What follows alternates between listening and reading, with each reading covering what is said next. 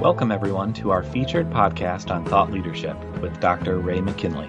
Dr. McKinley is an expert on leadership and character development. Let's join the conversation now.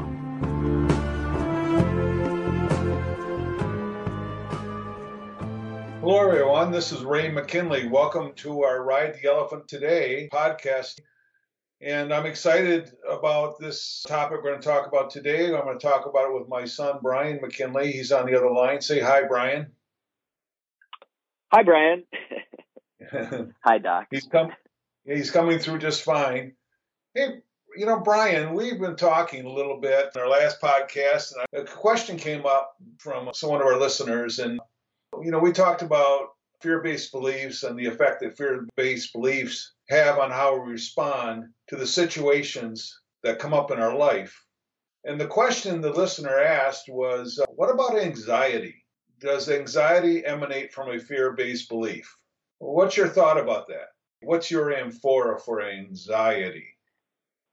Well, what would be your amphora for anxiety?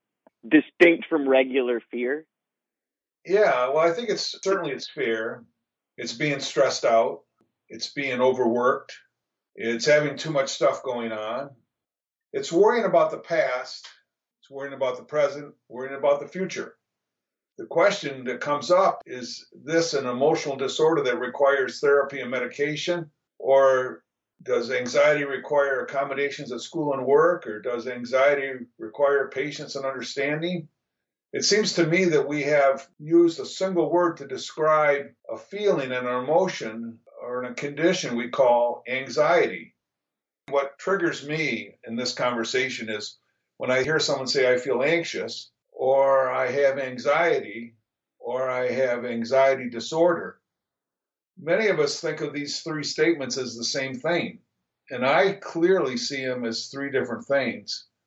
When I say that I'm anxious, do I mean I have some anxious feelings because of my own doing or because of my own not doing? Like when I'm putting off doing my homework or doing projects around the house, or when I'm at work and all the work piles up and there's enough time in the day to get it done, and then I start getting anxious about it. Is that what I'm talking about when I use the word anxiety?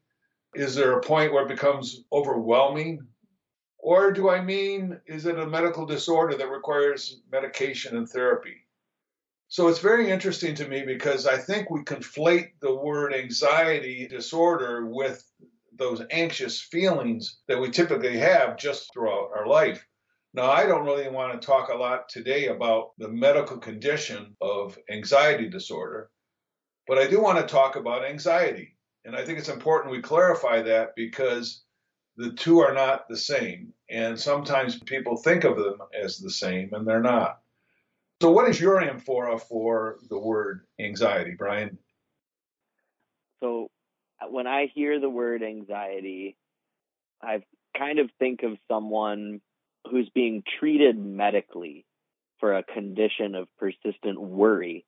And you use the word worry, which is a good word, that I feel like they all kind of fall under the fear umbrella. You use the word stress, you use the word worry, you use the word discomfort. I don't know if I heard depression in there, but I feel like these are all related words. And yet anxiety, like my connotation for anxiety is that it's more a medical term. It's a clinical term. And it's kind of a degree below depression. So depression would be a kind of a more extreme medical condition that people, I think, are treated for by psychologists or neurologists or whomever are the experts in that field. Yeah. But they don't really use the word. You hear people say that stress is very unhealthy, and lots of people have cardiovascular problems. You wonder how much that is related to stress. And these all are similar, but they're kind of viewed differently in our society. And it seems like all of these things are very real. So I'm curious what you mean when you're talking about how there's the medical anxiety and then there's some other kind of anxiety that's like maybe the way that we use it in our vernacular. You're saying that that's different from a medical Well, condition of persistent worry that would be treated by a psychologist? yeah. I think one of the reasons I have come to this understanding and why I talk about it, why I think it's important is back when I was young and your age, we really didn't have a term, anxiety disorder. It was not as something that was ever discussed as a medical condition. And from a historical perspective, when I did some research on this, because I wanted to say, well, okay, that might just be my feelings. But when I did some research on it, I went to the Anxiety and Depression Association of America website. And on their website, in their historical perspective of this condition, anxiety disorder, the term had not even been used prior to 1978. Conditions and anxious behavior before that were addressed as phobias. Phobia is Latin for fear. And in fact, the organization, the Anxiety Depression Association of America, was called the Phobia Society of America before it changed its name. So it's interesting that anxiety is considered today, when you throw that word out, there's a medical connotation to it, there's a therapeutic connotation to it. And I think we basically have changed how we've viewed that historically. So, for example, let me just give you a quote from the article off that website that I think puts it in perspective.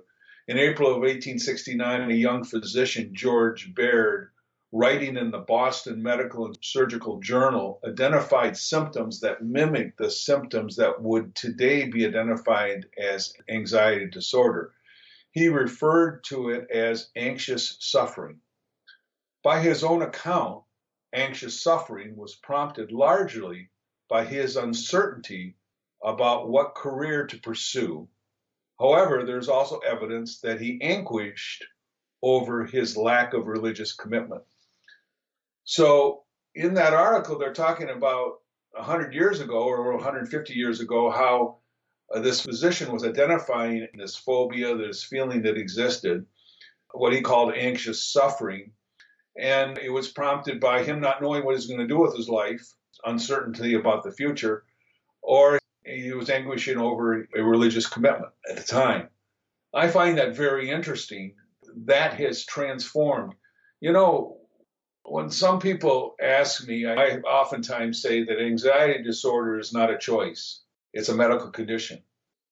Anxiety is a choice. It's a feeling of anxiety. It often, in many cases, is a choice of our own doing. And this is why this comes to me this way. I know this will upset a lot of people, especially people who have anxiety disorder. They might not want to look at it this way. Just stay with us here for a minute.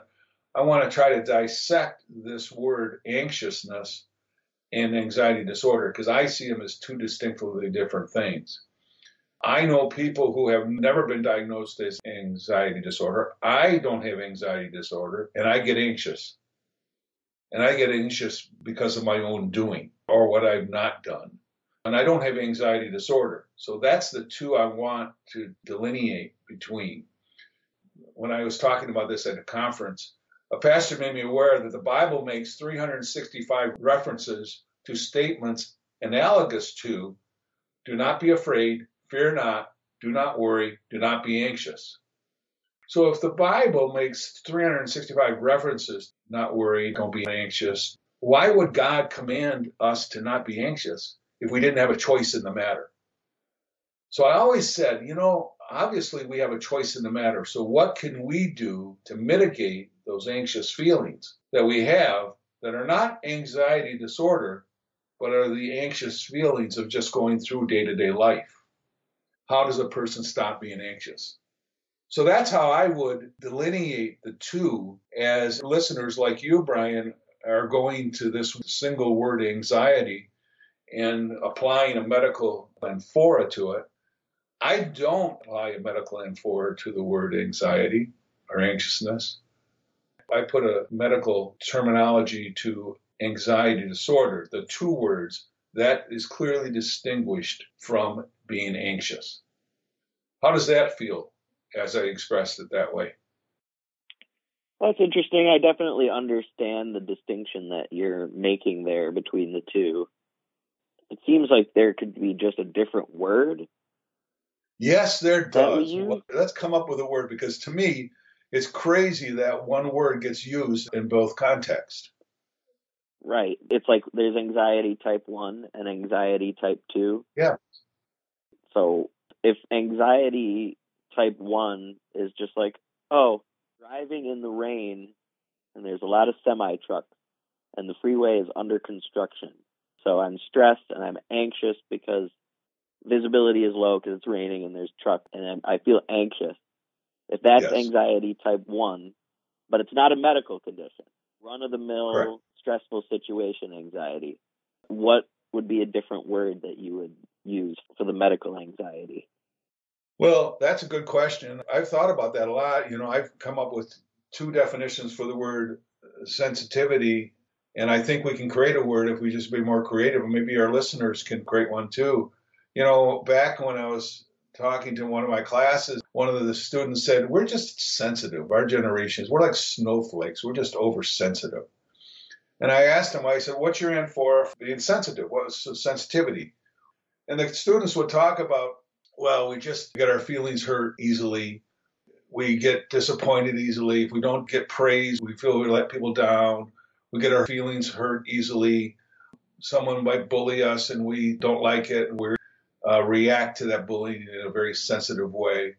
And so that was their definition of sensitivity. And I found that very interesting, because when I thought of the word sensitivity, I always thought of a character quality that I was caring about other people. I would put myself in other people's shoes, and that would make me sensitive. As a dentist, I'm very sensitive to the feelings people have when I'm working on them. I have that sensitivity. So that's a totally different definition. When I looked up the word in the dictionary, Webster likes to define sensitivity, that character quality of caring for how other people feel, putting yourself in other people's shoes. They did not have even a definition in the dictionary that was even close to the definition that the students came up with, which was this feeling of being sensitized by somebody's behavior. So I challenged the class to come up with a different word. Like you just said, Brian, let's come up with a different word. I challenged the class. And you know what we came up with? We came up with sensophobia. We said, okay, from now on, when we talk about the sensitivity of getting your feelings hurt easily, we're going to call that sensophobia. And when we talk about caring for other people and being concerned how other people feel, we're going to call that sensitivity. So that's how we responded and resolved it. We just created two words, and then we were able to carry our conversation after that and understand what we each meant. Right now, we don't have that luxury with this word, anxiety, at this point. The only thing that I have is when you put the word disorder at the end of the word anxiety, then it's clearly, to me, a medical condition that needs to be addressed. So at this point, for the sake of our conversation, we can talk about anxiety as those feelings we have inside when things aren't, like you say, being on a highway in bad weather, driving between two trucks. It can create a lot of anxiety. But anxiety disorder, that's another level that requires therapy and maybe even medication. So I know it's a fine line. However, if we don't learn to understand the difference between the two and don't see them as different, we'll have a very difficult time mitigating anxiety, because I believe we can mitigate anxiety in our life. I really do. I think we can control it. We can do better with it. We don't have to respond. We have a choice. We have a choice in how we respond to the situations that occur in our life. And if we respond with anxiety, that's our choice. However, I also understand that anxiety disorder, that is not a choice. And that requires therapy and medication and counselors or whatever else is the standard of care for treating anxiety disorder. There are two distinctly different responses that we have. How do you feel about that? It makes sense. The sensophobia thing is interesting. I'm curious, what are the best other alternative choices to choosing anxiety? Well, that's really what I would like to nail down a little bit. I think one of the most common thing I hear when I ask people what the word anxiety means to them or what's there for the word anxiety. Worry by far is the biggest thing. We worry about most everything. We worry that I can't do something. We worry we might fail. We worry that we could look stupid. We worry about being rejected. We worry about not being approved of. We worried about, like I said earlier, about being bullied. We worry about being compared to others. We worry about being criticized. We worry about being gossiped about. And we worry about meeting the expectations of others. We worry about if we're attractive enough. We worry about if we're being liked or loved or respected. We worry about getting a job. We worry about staying in school. We worry about being a part of the group. We worry about getting all the stuff done that's on our list of things to do. So is worry anxiety? Or every time we feel worry, do we have to respond with anxious feelings? Well, according to most people, yes, they do. So anxiety affects our mood, it affects our feelings, it affects our demeanor. We can be sad, we can even be depressed when we're anxious. When we feel anxious, we have low energy levels. We can either be apathetic. Many times when we feel anxious, we have a lot of negative thoughts rolling around in our mind, and our self-talk is very negative and oftentimes debilitating. I think a lot of times what we do today is we use anxiety as an excuse. When people expect us to do things and we fall short, we can throw out, I have anxiety, and we expect that people cut them a little slack. We tell people we have anxiety, we get accommodations at school and at work. Now, sometimes in those situations, you actually get diagnosed of having anxiety disorder, and those accommodations in school at work are appropriate for those situations for sure. But why do we want to let people know that we have anxiety or anxiety disorder? What are we really trying to achieve when we say that? And I think that's where I would like to go here. That anxiety is a choice. Anxiety disorder is not a choice. What can we do to mitigate anxiety? We know what we can do to mitigate anxiety disorder. We go to the physician and we get that addressed, or a counselor, we get that addressed. But how do we mitigate the anxiety of living day-to-day life, driving down the freeway with two trucks on each side of us in a bad weather? How do we respond to that? And I believe that we create much of our anxious feelings by putting off what we've agreed to do, by not taking personal responsibility when we blame and make excuses. I believe that we have many anxious feelings when we are presumptuous and value judge others. And when we seek the approval of others and we fail to receive it, we oftentimes get anxious in that situation.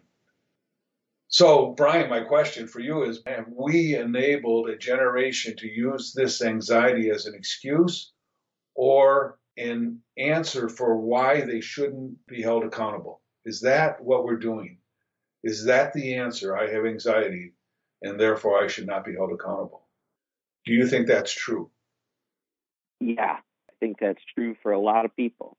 And it's probably more accommodated in academia and less so in the workplace. It seems that it might be a little bit of an age factor too.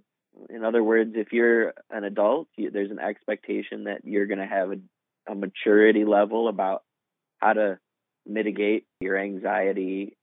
And hopefully by the time you're an adult, if you've been dealing with that chronic stress, chronic feelings of despair, that you've found resources to help with that and that you can mitigate it without having to require a fluffy little bunny on your desk with a ribbon on its head for your comfort, because we're at the workplace here. Not everybody can bring in what do they call them? Emotional support security animal, emotional support animal. And I mean, we also talk about value judgment, and you could easily stray into value judging people here for the choices that they make in terms of mitigating their fear and mitigating their anxiety. Some people, if the portal to feeling at ease by way of emotional support animal, then maybe that should be accommodated at least for a time until that person can transcend to the next level of being able to have emotional stability without the emotional support animal. You can't take the emotional support animal everywhere, although there's some people I think who like the world to be that way. But similar with medication, if you choose medication as your portal to feeling at ease, then so be it. And if it's temporary, all the better, because I know that medication can have, you can create other problems like dependency issues. There's side effects for these medications and stuff, which some people are keen to avoid. Maybe temporary use of a medication to get out of a bad situation, a good way to transcend discomfort and anxiety without having severe long-term side effects from using that medication, whether it's an antidepressant or whatever it is they use. I'm not an expert on any of this by any means. I'm an expert in experiencing. I don't so much feel anxiety on a personal note here. I don't so much feel anxiety too often as I feel drained.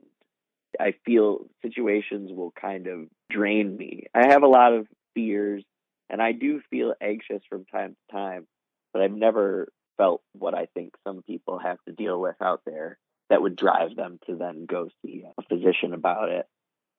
And I'll just say straight up, if you're using anxiety to manipulate people and draw attention to yourself, then shame on you. That's black and white to me. Yeah. That's like someone faking being in a wheelchair to get attention or cut in line or something like that. That's on par with that. If you're using anxiety as an excuse and you're using it to manipulate people, there's people who have real issues of stress and despair and loss, and those people need accommodation. So to take up energy with fake anxiety is a pretty shameful endeavor, in my opinion. Yeah. Yeah, and I think you're right. I think there's a lot of that abuse going on, misusing this whole issue.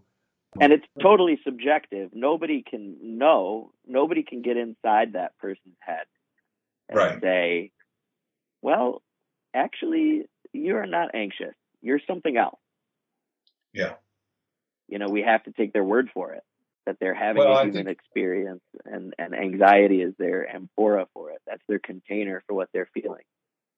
Well, I think there's two people you're talking about here. I think there's people who want to hang on to their anxiety because they want to use it to do exactly what you're saying, Brian. I think that happens. And I'm not really here to address that person, because if they want to keep using that as a crutch in their life, then they will continue to use that as a crutch in their life. They are not willing to face the elephant in the room and ride it. So what I'm talking about are the people that say, I'm much more anxious than I would like to be. What can I do to mitigate my anxiety? Because I don't want to continue to use it as an excuse. I don't want to continue to use it as a crutch. So those are the people that I'm wanting to address this question to and saying, what can you do to mitigate fear-based anxiety in your life? Not medically based anxiety, fear-based anxiety in your life. And I think you asked that question earlier in the podcast, Brian. And I think one of the things we do, many of us worry about the past. We worry about the present, we worry about the future. And I think when it comes to worrying about the past, I think if you can get to the point where you can say, I'm not willing to lament the past anymore, I'm willing to learn from it.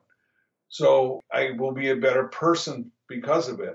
So taking the challenges you've had in your life and turning them around and using them for good, reframing them, we've talked about that before, and use it for good. What doesn't kill me makes me stronger is a common way of looking. I think there's even a song about that. What I've learned from the past helps me and helps others in my life. It helps my children. It helps people I work with. It helps my friends. It gives me a perspective that I wouldn't have otherwise. So I'm grateful for that perspective that I garnered through those tough situations that I had to experience.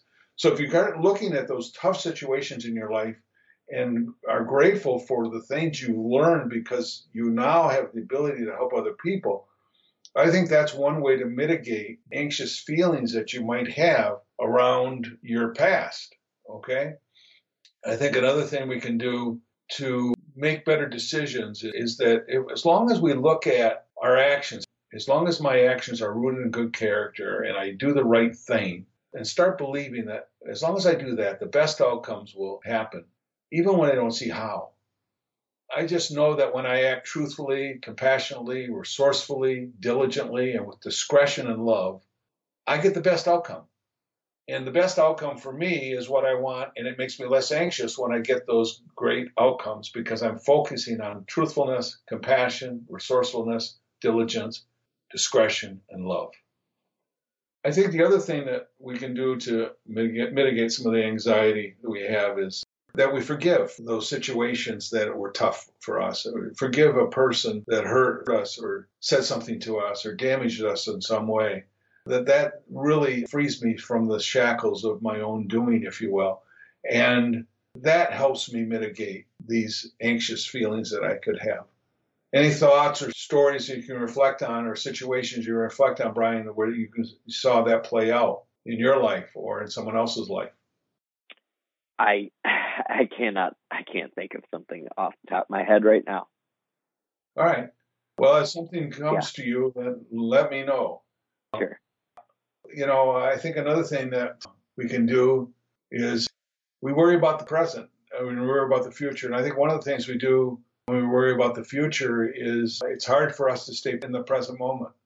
And I think when we really look at who we're hanging with, if we're hanging with people who are possibility thinkers, who see that life is a series of opportunities instead of seeing life as a series of problems, those help you mitigate anxiety. Because as long as you see life as a series of problems, there's a lot to get anxious about because you're facing those problems. If you see life as a series of opportunities, you see that the situations that you've been facing with, the ones that are challenging you, are really an opportunity for you to grow and be better and be a stronger person. So I think those situations, as long as we look at the things that occur in our life as opportunities, we do much better than when we look at situations as problems. You actually spoke on that as a lecture topic in my class, and I thought it was an excellent presentation. Do you want anything to add to that about life being a series of opportunities? Well, one of the themes of that talk was a biblical reference, the archetypes that the author of Proverbs used. So in the middle of the Old Testament, you have the books that are called the wisdom literature, and there's some pretty heady stuff in there. The book of Lamentations specifically is, well, it's just that, Lamentations. It's a book of sorrows and opining about the difficulties of life.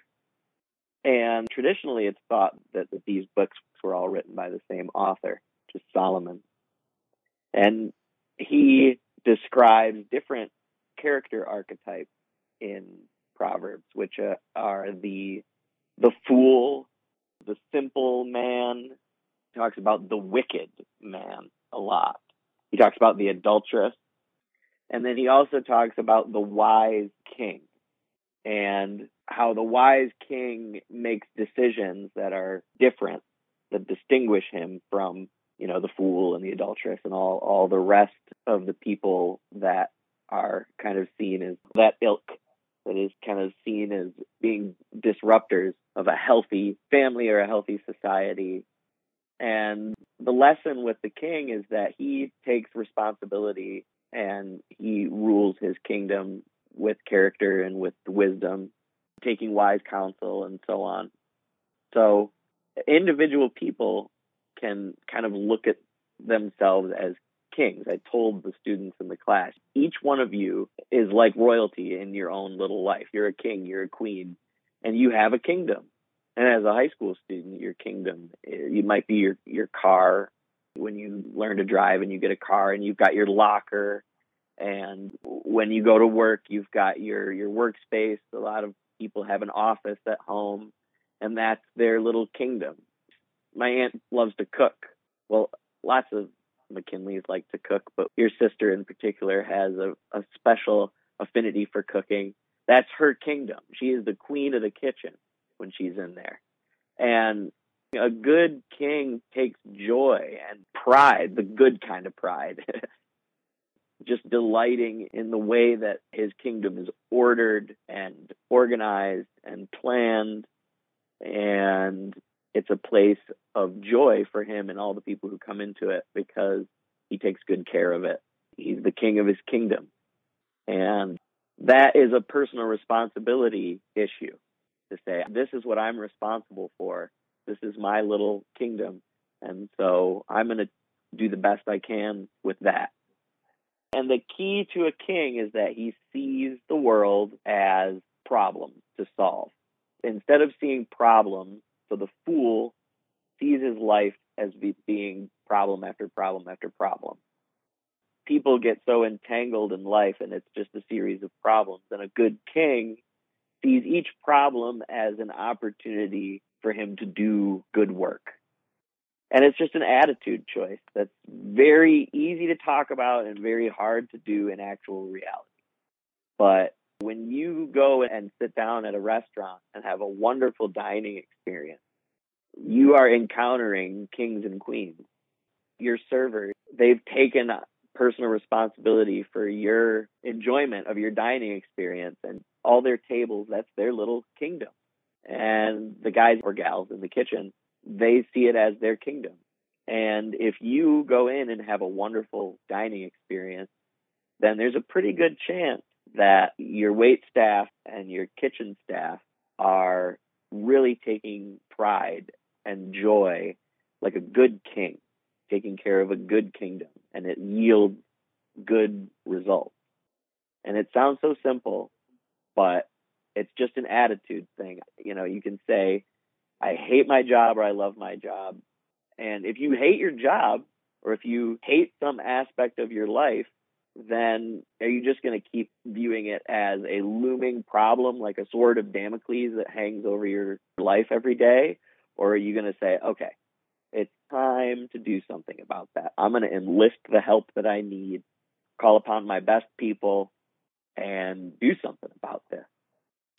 You know, that's a powerful statement, calling on wise counsel because you have an intention of having it be different is the right thing to do. It's the wise thing to do. Instead of being the fool, as you talked about in the archetype, and seeing everything as a problem, this is where wise counsel, who has the ability to see it as a king or queen sees it, and encourage you to see it as a problem and actually process you through that problem to get to a point where you see it as an opportunity and become a king and queen of your domain.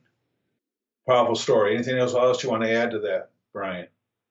Nowhere in any piece of literature that I've ever read in my life, the Bible or otherwise, in no story that I've heard, in no movie that I've watched, in no television show that I've gotten into, in no conversation that I've had with anybody on the planet, have I heard someone say, yeah, life is easy.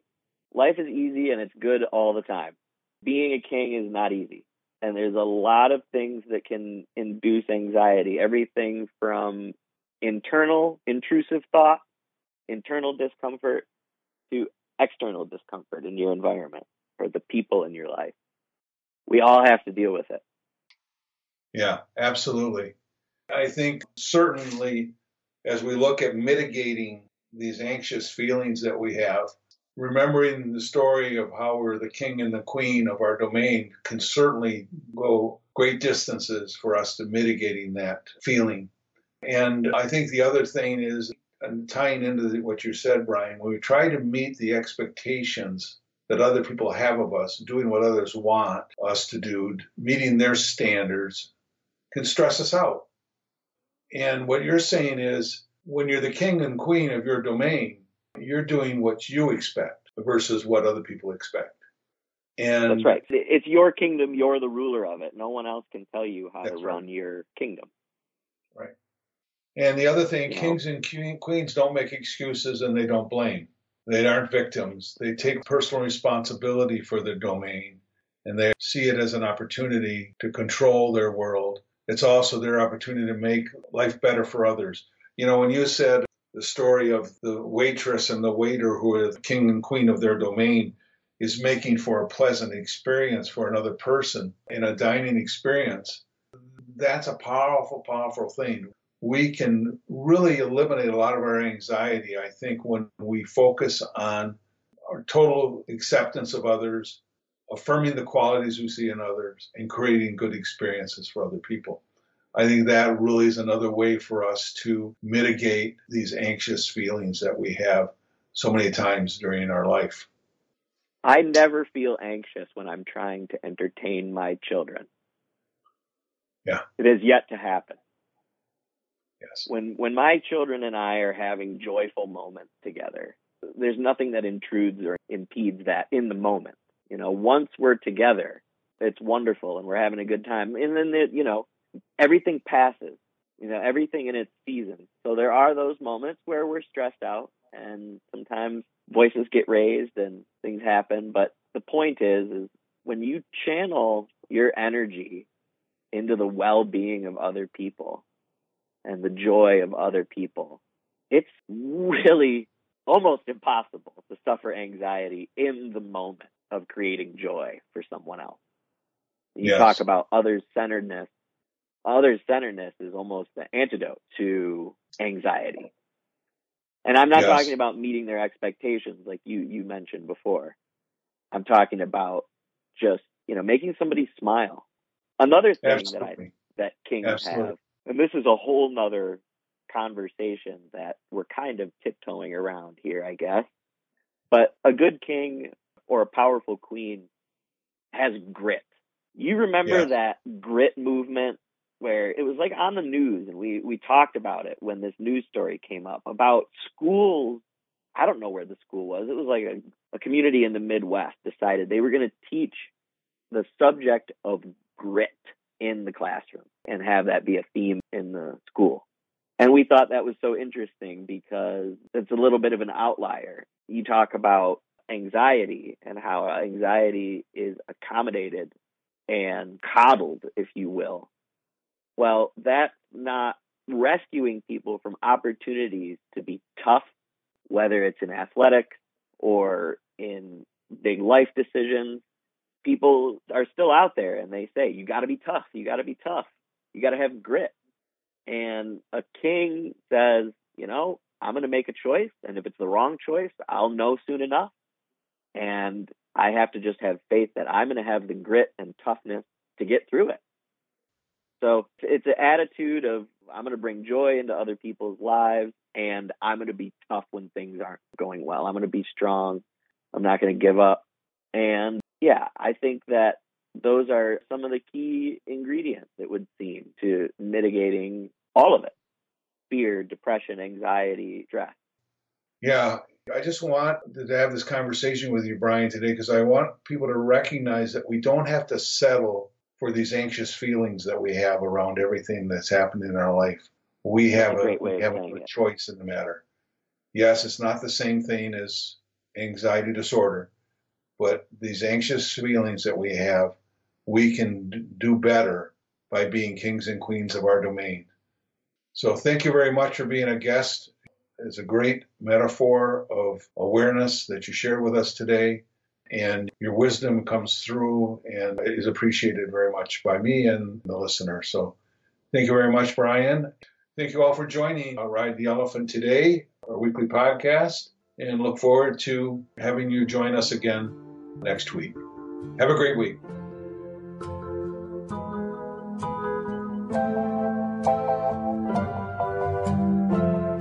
Thank you for joining us today. Your feedback is important to us, and we'd like to hear from you. Email your comments and questions to ray@raymckinley.com. Join us next week for another informative podcast with Dr. Ray McKinley. Have a great week.